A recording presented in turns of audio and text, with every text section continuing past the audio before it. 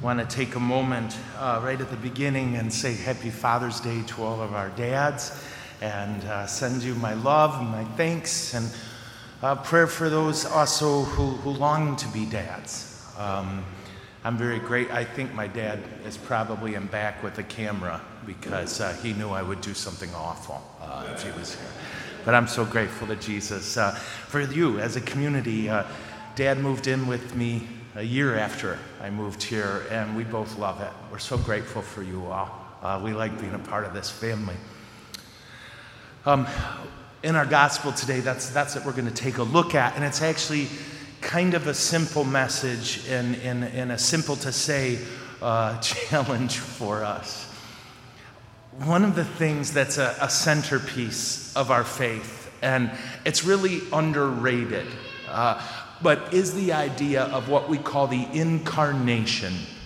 God taking flesh. God becoming one of us. It's so important to us that when we mention it at the creed, right, the instructions say we bow. When we mention the craziness, the humility, and the affection of our God to become one of us. But today's gospel is one of those reminders, I think, of the beauty, if I may, of the practical application of the incarnation. The disciples are in a boat, and there's a storm. And storms are scary things. You and I have no control over them. We can't even really predict when or how they're going to hit us and what's going to happen as a result. Storms are terrifying and seemingly random, especially back then. They didn't have the weather app. It's awkward. So there they are, and they're terrified. And here's the key. Jesus is in the boat.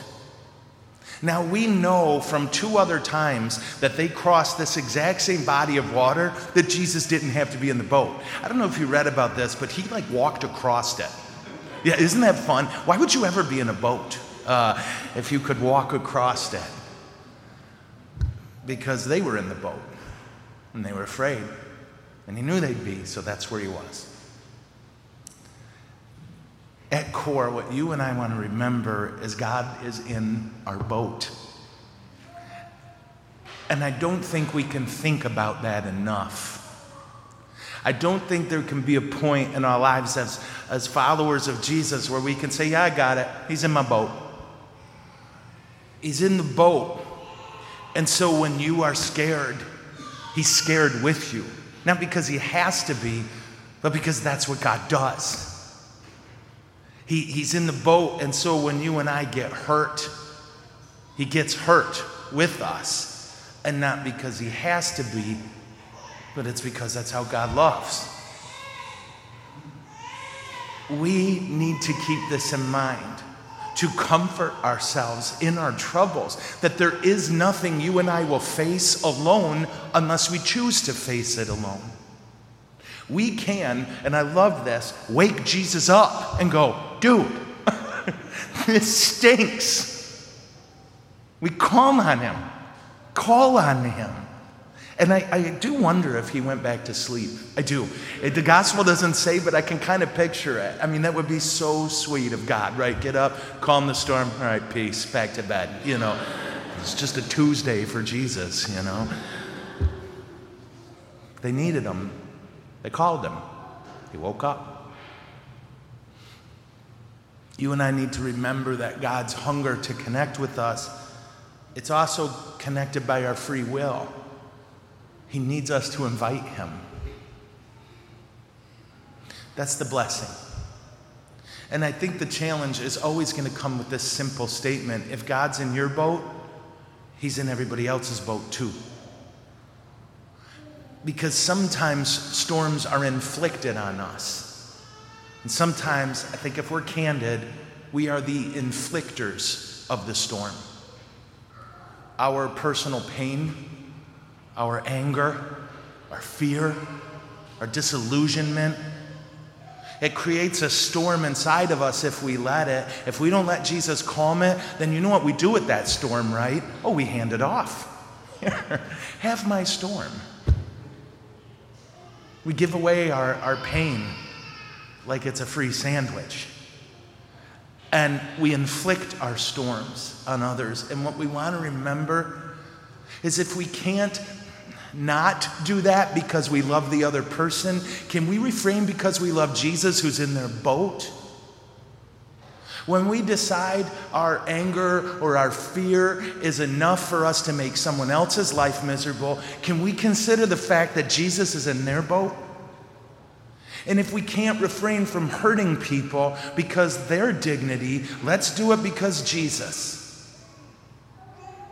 This is at core, I think, the problem in our society right now. I don't know how, we all got locked up for about 15 months. And it's clear we lost our minds.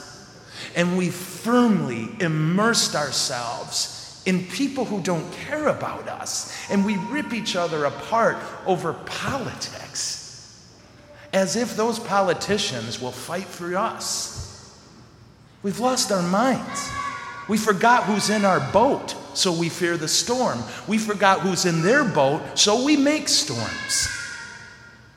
Jesus is challenging us today to remember that he is the living presence inside of every person we meet, even that guy who didn't use the turn signal over here on Perry Road. I know a guy that happened to. Everybody we encounter has Jesus in their boat.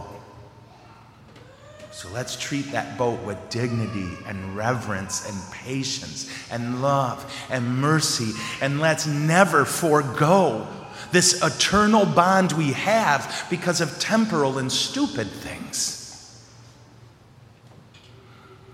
Today, the blessing is that Jesus is in our boat because he wants to be, and I can't get over that. That's so beautiful to me.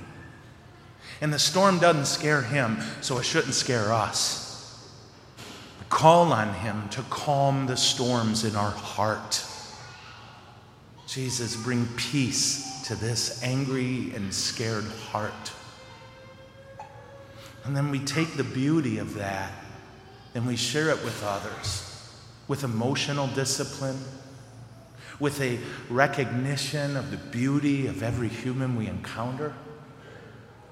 And then at some point, there's enough of us with calm and peaceful hearts where it actually makes a huge difference. So that's what I got for you today. And it's monumental. We're going to need some divine strength to pull this off. Good news. It's coming. In just a moment, I'll quit talking, and I know that's a great moment in and of itself, but it also means that we're about to get here. We're about to get in Jesus' boat at the Last Supper. Not to reenact it, not to remember it, but to participate in the Last Supper. And he's going to give us himself. And we're going to take him in. And he's going to become a part of us in a deeper way. And when we call, he will come running. And he will calm the storm. Amen.